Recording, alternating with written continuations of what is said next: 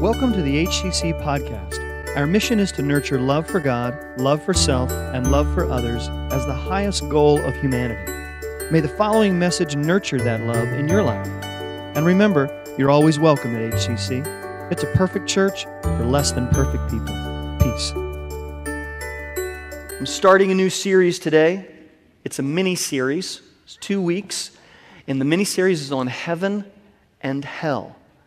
Now, when's the last time you heard a sermon or a series on heaven or hell? It is a unique experience.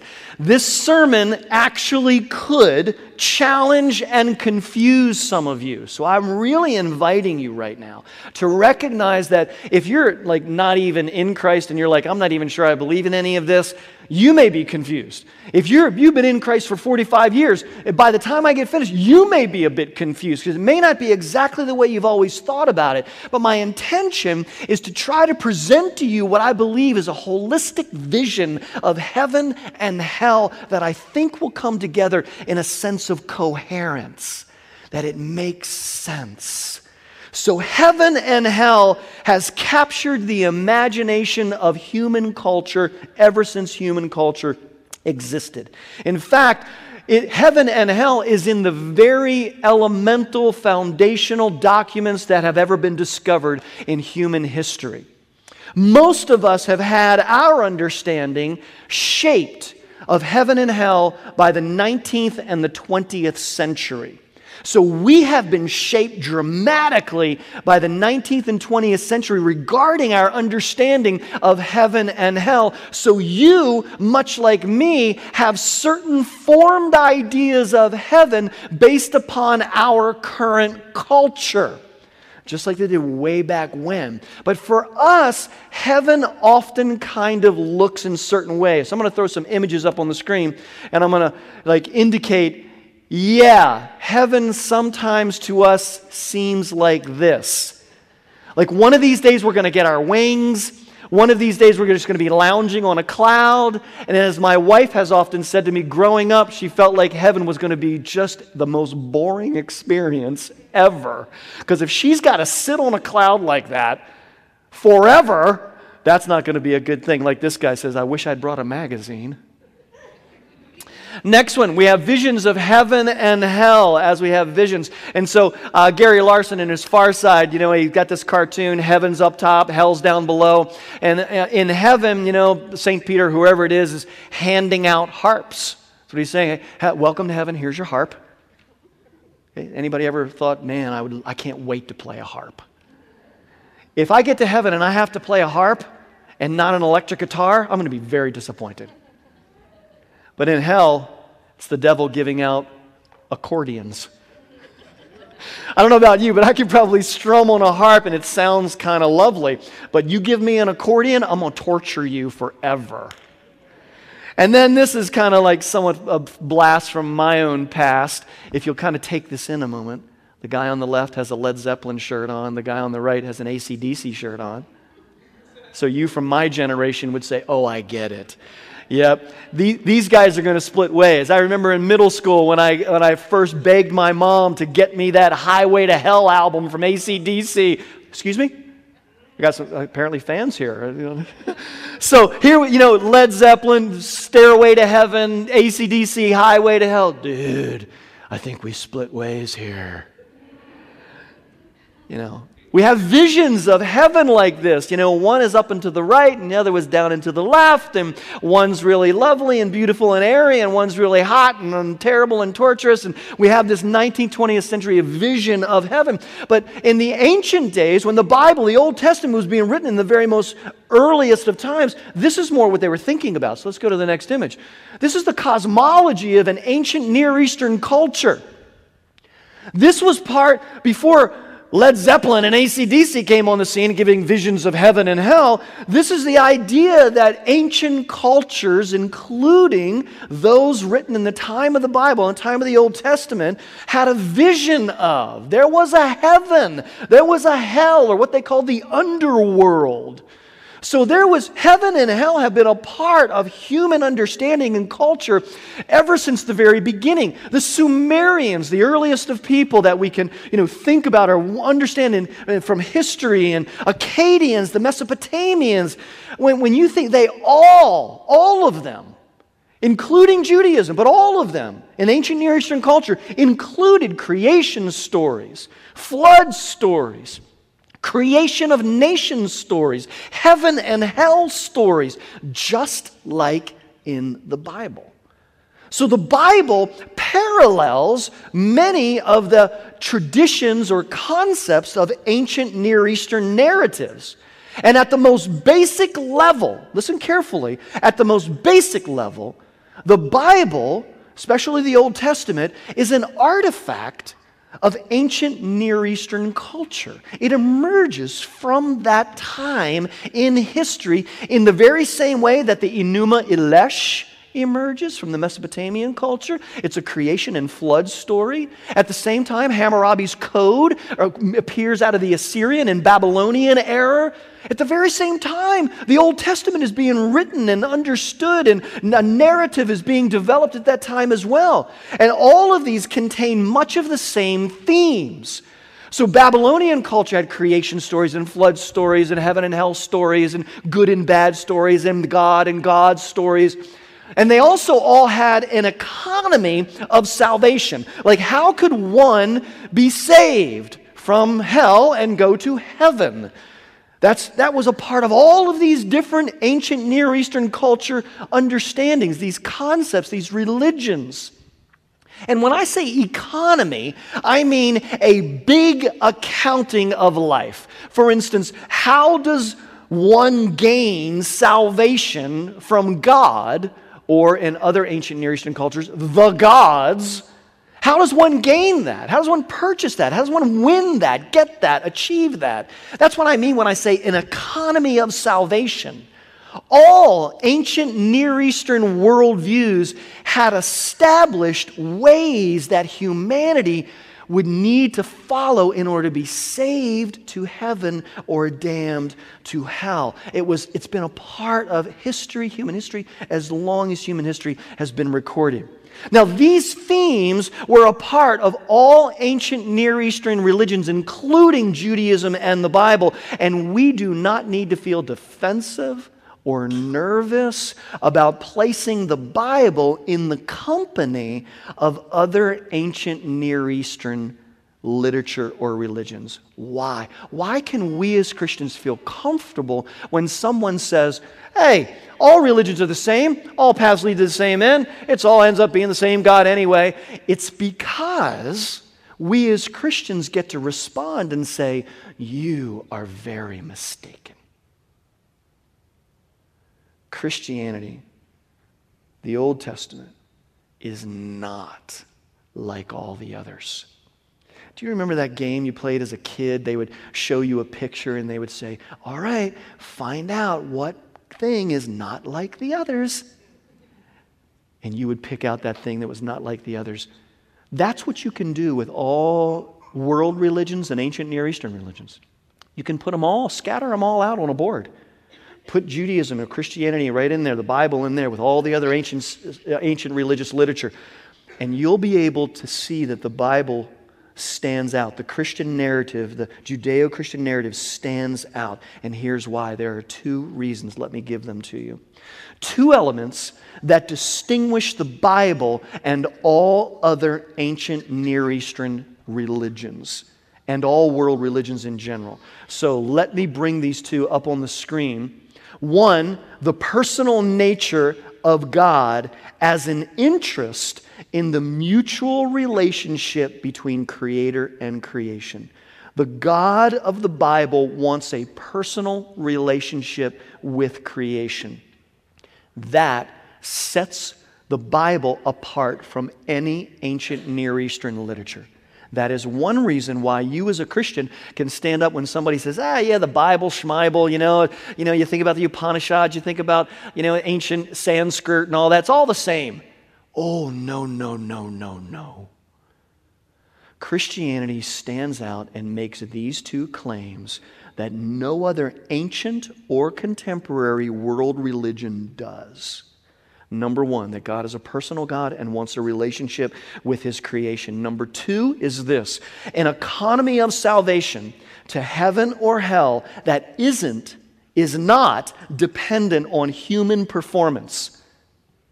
In the biblical salvation economy, only God can save humanity. This distinguishes Christianity from all other world religions. It's the only world religion that makes this claim. It's the only ancient Near Eastern religion or culture or concept that makes this claim. Now, the reality is that all the other ancient Near Eastern religions and contemporary religions is a performance-based, a works-based, an earned type of experience where good luck getting to heaven, it's really arbitrarily up to that God or those gods up there somewhere, whoever or whatever they are, to help you get to heaven one day, if they like you. Good luck getting them to like you. Christianity is entirely different. It says that God not only likes you, He loves you. That you don't need to make your way to God. God will make His way to you. All you need do is accept and receive it and then live with God. Because God doesn't just want to save you for something in the future. He wants to save you from something right now into a life with God. This is totally different than all other ancient Near Eastern religions and all other contemporary religions. Other than the Old Testament, every other ancient Near Eastern faith was in the gods. Plural, many. And these gods didn't care a thing in the world about humanity. They used humanity and creation just for their own selfish benefits. That's exactly like every ancient Near Eastern religion is, except for the Christian Bible. And it certainly didn't have any God that was singular and one, or gods even who personally cared about humanity. Here's the big idea. The big idea of this sermon is this: no other world religion, ancient or current, claims these two elements: the personal kind of relationship between God and creation, and a salvation economy dependent on God, not humanity. The Bible stands apart from all other sacred literature in this respect. So, when your family member who doesn't go to church and doesn't really appreciate Christianity says, it's no big deal, all world religions are the same. They all end up the same place. You get to say, hold on a second, I took a picture of that slide that Pastor Steve gave me the other day. Hold on a second, let me find that slide. You get to go to that slide and say, I don't think so. And then you get to go to that, or you get to go to this slide, or whatever it is. And you get to go to your app and your phone and call up the sermon and say, you see this guy? He said no. It's okay. Use me. Blame it on me. Let me do the explaining. Send them a little sermon slice or something along those lines. And let that, because you need to be equipped to stand up and say, no, that's not true. No matter what the culture is saying. No matter what the current state of anyone you're talking to is saying, you get to say this because this is real. Therefore, heaven and hell are real to all who recognize the Bible as their life authority. Heaven and hell are real here now. Get that? Here now. And hell is also real here now. It will be also then and there, but it is also here and now.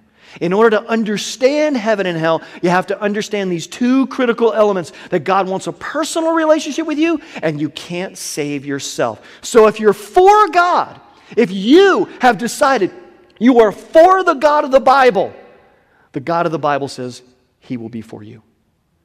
If you say you're for the God of the Bible says He will be for you. And if God is for you, what hell can be against you? If God is for you, what hell can be against you? What does the shepherd, remember we just talked about that a few weeks ago, the Psalm 23 and the good shepherd. What does the shepherd promise all of those who have made Jesus their shepherd? That surely goodness and unfailing love will pursue you all the days of your life, and you will live in the house of the Lord forever.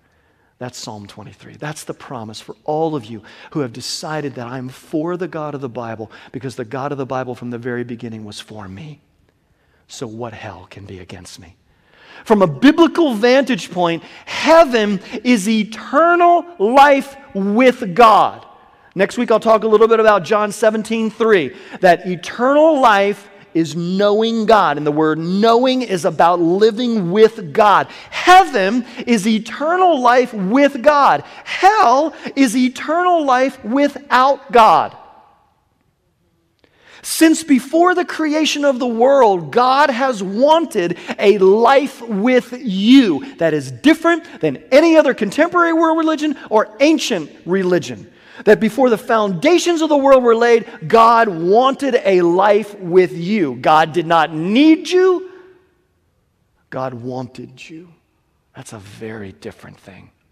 This is what sets Christianity apart from all other world religions. Heaven is the with God life. Hell is the without God life. And let me just pause right here to address you who know that you're living a life without God right now. You know that. There's no illusion. You know that. You know you're living a life without God. Do you really have a good reason not to explore a life with God? Do you have a really good reason? My hunch is that if you did, you certainly wouldn't be here listening to what I have to say. So I'm just saying, come on. What could it hurt? Today, right now, in this moment, make a decision to start living with God. And if you do, and you keep coming back, we will help you explore that. We will help you understand that, learn that. And after a good amount of time exploring it and really, truly investigating, make a decision. God is a God that can be known. Why live in ambiguity? Why say, yeah, I'm really not sure? Why don't you find out? Agnosticism is not a relevant position for something that can be known. If you say, well, I appreciate, doctor, that this medicine is going to cure my allergy, but I'm not quite sure, so I'm not going to take it. You wouldn't think that way. You and the doctor both would say, well, I'll take it for a little while, see what happens, see if it works or not, and I'll do it or not do it. I'll continue or not continue. That's the way you think about everything. For some reason, the devil keeps you stuck in your faith and in spirituality and saying, no, I'm not going to do that because I'm not quite sure. But you won't even explore it. You won't even experiment. I'm just saying, do what you would normally do and go ahead and experiment, explore, investigate. And after a certain amount of time, decide yes or decide no. We strongly believe here at Heritage that heaven and hell are not some future experience waiting to happen one day when the roll is called up yonder or when we all fly away. No. We strongly believe that heaven and hell are experienced in part now and then will be experienced in full. The Lord's Prayer teaches us that we want to pray that God's will be done on earth as it is in heaven. The Lord's Prayer is about we want heaven to be here now, at least in part. Jesus taught us to pray, may your will be done on earth as it is in heaven. We look to Revelation 21 for the future. Jesus taught us right here, right now, pray that heaven will be on earth in your life, doing the will of God, living the will of God. And one day, then, heaven will be on earth in full. Look at Revelation 21.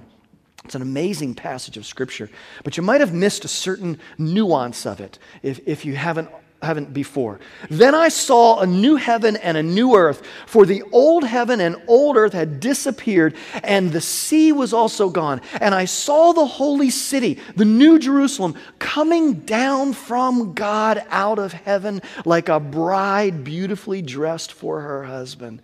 Now that's a beautiful picture, but think about the trajectory of heaven. Is it upward or downward? It's downward. It's not upward. In the New Testament, heaven is not somewhere we're going to, but something that's coming to us.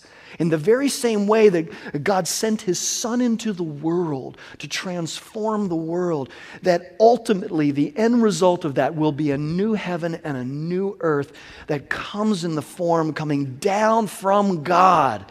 In biblically holistic terms, heaven is right now a way of living with God in a broken world. That is the best we have of heaven right now, is God's will done on earth as it is in heaven in your life. In holistic terms, it's heaven right now as a way of living with God in a broken world. But then, the Revelation 21 idea is when Jesus returns and sets all things to rights, heaven will be living with God in a healed world, in a whole world. Jesus, who is heaven's representative, came to us in order to open the kingdom of heaven to everyone. Jesus made it possible for anyone to enter the kingdom of heaven right now. And He is also coming back to finish what He started. He said, don't worry, I'm going away, but I'm coming back. I've inaugurated the kingdom of heaven. One day I'll come back and bring it to its conclusion. Don't miss this. It's the heavenly living right now that Jesus is inviting you into. I love what Christian scholar Dallas Willard was famous for saying to people who told him that they longed for heaven one day. And he would often say to them, well, why long for heaven one day? Why don't you go to heaven right now? And they would say, what do you I should die right now? What do you mean? No, begin living the heavenly life right now. If you're interested in a deeper dive into this and you really want to get into the passages in Luke chapter 16, this week at Midweek Oasis, Wednesday night, live in person over in the Gathering Place, or online, I'm going to be doing a deep dive into Luke chapter 16, and we're going to have the opportunity to really unpack this and work with this at a much deeper level, because in 30 minutes, I can't say everything I need to say about this topic, so I'm inviting you into a deeper understanding. But right now, here's the question: do you want to live in heaven? And what's stopping you from living that way right now? If you would just decide today to start living the heavenly life that Jesus invites you into right now, it could. You would start right now. You could do that. So what's stopping you? If Jesus lived the heavenly life on earth, and Jesus says, as you embrace me and make me the Lord, the shepherd of your life, I will live in you, and we will fellowship together, and we will live together. It will be the with God life. This is Jesus inviting you into a heavenly experience right now, in part, on earth, and then in full. So to say, start living the heavenly life now is to start living as Jesus did. How would Jesus live your life if Jesus were you? How would Jesus live your life? How would Jesus talk to their spouse if Jesus was you? How would Jesus spend Jesus' money if Jesus were you? How would Jesus drive your car if Jesus was you? How would Jesus work at your job if Jesus were you? This is the invitation to do God's will on earth as it is in heaven. This is the opportunity to begin living this heavenly life that Jesus calls you to. How would Jesus live your life if Jesus were you? This is way beyond the quaint little wristband that we had in the 80s, I guess, or the early 90s, WWJD, what would Jesus do? This is way beyond behavioral concepts. Jesus in the Gospels is inviting you into a holistic faith beyond, way beyond the sinner's prayer. It starts there. It starts with recognizing the broken body and the shed blood of Jesus, like we talked about a few minutes ago. But it's way beyond, I got my ticket punched to heaven at my confirmation. I don't need to think about it again. One day I'll pull it out and give it to St. Peter and I'll get in. It's way beyond that. The heaven life is way beyond that. It's not one day pie in the sky, by and by kind of faith. He's inviting you and me into a heavenly life on earth and a faith that permeates your whole life beginning right now. Think of it this way. If you've made the Lord your shepherd, listen to Galatians 2:20. It's no longer you who live. This is what that scripture says. It's no longer you who live, but it's Christ who lives in you. If Christ, Mr. Heaven himself, is living in you, is heaven living through you? That's really a great question for Christians to ask themselves. If Mr. Heaven himself, Christ, is living in you, like Galatians 2:20 tells us, is heaven coming through you? When people, a spouse, a child, a neighbor, an enemy, a workmate, experience you, do they get a taste of heaven or hell? Let me say that one more time. Because this is the opportunity for you to be offended. If you want to get offended, this is a great opportunity for you to be offended. When people, a spouse or a child or a neighbor or an enemy or a workmate, experience you, do they get a taste of heaven or hell? As Christians, we are the ongoing incarnation of heaven on earth, with Christ living in us and through us. As people living with God, we are the touchstones of heaven for all of those that are lost. And that's not an ugly term or a pejorative term, lost. If you're lost, you're lost. I mean, I traveled 8,700 miles in the last 3 weeks. 87, much of it was by plane, thank God. But some of it was by car, in areas I didn't have any idea where I was. There were many times with GPS recalculating. Stinking internet. Because you trust it. Nobody has a map anymore. I don't even know how to unfold a map. I don't even, a paper map. But I was lost many times. Is that a bad thing? Am I a bad person? No. I'm just lost. If you're here today and you feel spiritually lost, there's nothing, you're not a bad person. You're just lost. Jesus is saying, if you want a touchstone of heaven, it should be some Christian in your life that's living with Christ in them, and it's coming through. Let me say it one more time directly, because if I didn't offend you before, I want to offend you now. Okay? A Christian can't live like hell in the kingdom of God. A Christian can't live like hell in the kingdom of heaven. Jesus said, I don't know those people who pretend they're in the kingdom of heaven because they're, quote, a Christian, or they said the sinner's prayer, but yet they live like hell. They talk hateful to their spouse. They're super ugly to people who don't give them their way. They're selfishly oriented. They're dedicated to themselves and not others. They're addicted to all kinds of vices and problems and issues. They're controlled by everything but God. And yet they call themselves Christians. And Jesus says, I don't even know those people. So if you're saying, the reason I don't want to explore church is because I know so-and-so who's a hypocrite. Right. There's a lot of them. I've lived like that before. I might live like that a little tomorrow. And I'll have to repent and ask God to help me to stop living like I'm from hell and help me start living like I'm from heaven, in the way I treat my spouse, and the way I treat my kids, the way I treat other drivers on the road, the way I treat the checkout clerk, the way I think, the way I fantasize, the way I search the internet. This is what he's inviting you into. He's inviting you away from a life of hell and into a life of heaven. This is what he's doing right now. The heavenly life on earth can start today in part. And then when your body finally disappoints you, and your body will ultimately disappoint you, like 1 Corinthians 15:43 tells us, you'll join the heavenly, eternal party in full. So when your body finally conks out physically, you'll join the eternal heavenly party in full. And that party is going on right now. It's going on right now.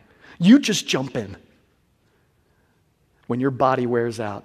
As a Christian, You can experience this heavenly party on earth in part now. And then, after death, you will experience heaven in full. Heaven is for real, both now and then. And if you've made the Lord your shepherd, heaven starts now. Now, let me take a moment before I close, and I'm closing in just a moment, which is always a preacher lie. But in any event, I'm going to be closing in just a moment. Let me take a moment to clear up potential confusion. Often, we think of heaven exclusively as the absence of trouble and pain. That's what we think. I can't wait to go to heaven one day because I won't have hair falling out. I won't have to wear glasses. I won't have to deal with this boss I deal with every day. I won't have to worry about bills and electric, and I won't have to worry about my flat tire, and I won't have to worry about my knees aching. I can't wait to go to heaven. We think about heaven as being that, the absence of trouble and pain in this world. When to David and to Jesus and to Paul, our primary representatives throughout the entire Bible, heaven is joy and peace in the presence of enemies and trouble and pain.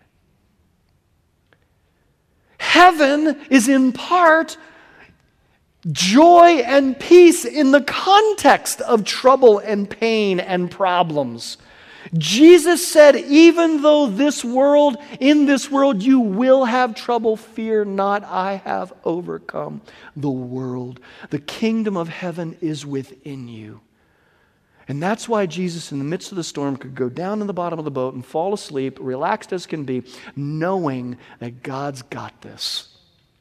And that's why you can wake up from where you are right now, put your trust in God, your shepherd, and say, right now, in the misery that I experience in this broken world, I can rise up and look to the heavens, look to God, who is the author and the finisher of my faith. I trust my shepherd as I walk through the valley of the shadow of death, I do not have to fear any evil because he is close beside me.